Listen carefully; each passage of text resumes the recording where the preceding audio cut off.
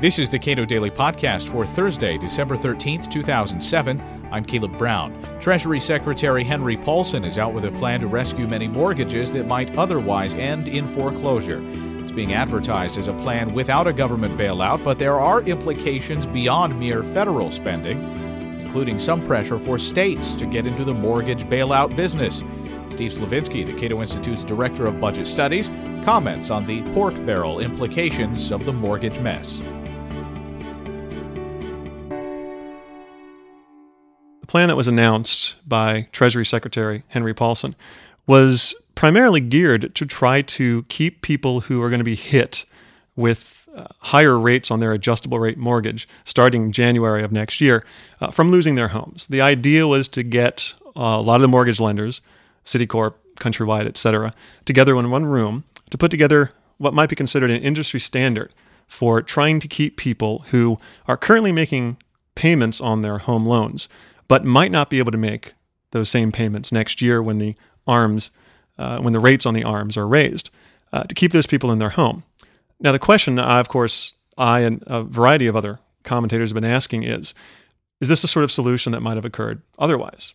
And it looks like, looking at what Countrywide, for instance, has been doing since October, is that these refinancing of mortgages has begun on a case-by-case basis, on a lender-by-lender basis. And so it seems as if the marketplace was starting to converge on the same solution. When you look at what Henry Paulson has done, get all the mortgage lenders around the table, look at one another in the eye on a one-to-one basis, and wonder if this is not some form of government-endorsed collusion. I mean, if you think about the fact that these mortgage lenders were doing this on their own anyway, it makes you wonder why the government had to get themselves involved in this process in the first place. It seems like the incentives already existed there for banks, for mortgage lenders to want to try to go ahead and rescue a lot of these loans, because banks lose money when loans go into default. They don't want to misjudge people's ability to actually pay them back. The mortgage lenders getting together and chatting would seem to be government-endorsed collusion, but it doesn't involve a government payment. It doesn't involve federal spending necessarily. But the feds have asked states issuing bonds and spending taxpayer money. The White House and the Treasury Department have said not a dollar of taxpayer money is going to be spent on enforcing this agreement. They're saying it's completely voluntary.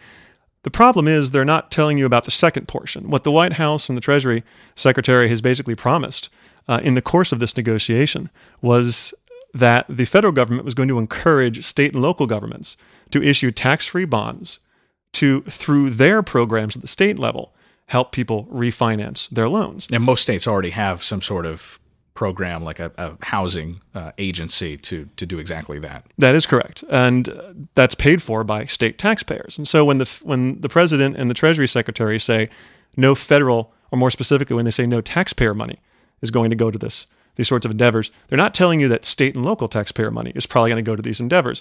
Someone's got to pay off those bonds eventually. It's going to be state and local taxpayers. And that also opens up the larger question of how do you define who gets the assistance? I mean, obviously, you don't want to, I would hope anyway, subsidize people's bad decisions. You don't want to bail out people who couldn't afford the home in the first place, and as a result, they default on their loan. You don't want to give some sort of government payout to that. And yet you can see why at the state level there might be an incentive, as there is in any political body, to allow subsidization of bad decisions like that. We're going to political cronies or something, or just going to house flippers, people who were purposely getting a higher loan than anticipated so they can just simply turn the property over in the course of a few months, for instance. These are the sorts of things that you might see at the state level. But all that simply to say, even if there was no form of corruption or no form of badly spent money at the state level, the fact is the federal government is, in a sense, opening the door to allow an expansion of state and local activity in the mortgage market, all the while saying to the press at the National Press Corps that this is not going to involve any sort of taxpayer money, and that's only half right. Now, FHA is a federal agency, but Freddie Mac and Fannie Mae are not, but they have a special relationship sort of with the federal government. One element of this plan that's not talked about very much is that Henry Paulson and the Treasury Department decided to, in the White House too, decided to encourage the Federal Housing Administration, the FHA, to expand the amount of loans they're giving out insurance for. Basically, what FHA does is they provide mortgage insurance to mortgage lenders in case those mortgages go into default, or a variety or set of mortgages go into default. The FHA will then take the money they've collected in the form of premiums from homeowners, basically, who are in FHA-insured loans, and pay the bank back for the default on that mortgage. The problem is the FHA does not collect as much in premiums as they pay out in defaulted loans. In fact, the FHA is currently running a $143 million deficit, according to the the Government Accountability Office. So the question is, why do we want to expand the taxpayer liability for these potentially bad loans at a time when we're trying to mitigate the problems involved with these bad loans? Fannie Mae and Freddie Mac are a different situation. In fact, they're in some ways more interesting and perhaps even more insidious. They're not an explicit government program. They're private banks that were chartered by Congress.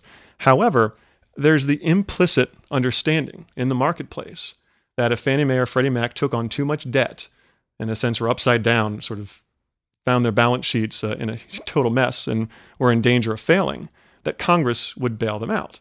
Now, the problem is, of course, that it creates an implicit subsidy that other banks don't have. Now, Fannie Mae and Freddie Mac already have explicit subsidies in the form of regulatory advantages that they get. For instance, they are able to keep less cash on hand. They don't have the same reserve requirements that private mortgage lenders are required to have.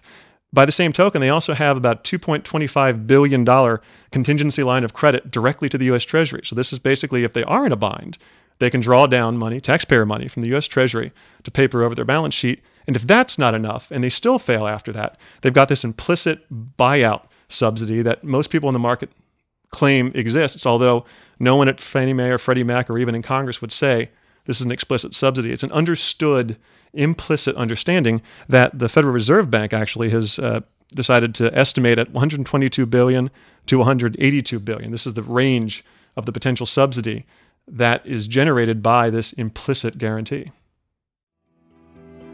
Steve Slavinsky is Director of Budget Studies here at the Cato Institute. Read more on the excesses of state and federal spending at our website, cato.org.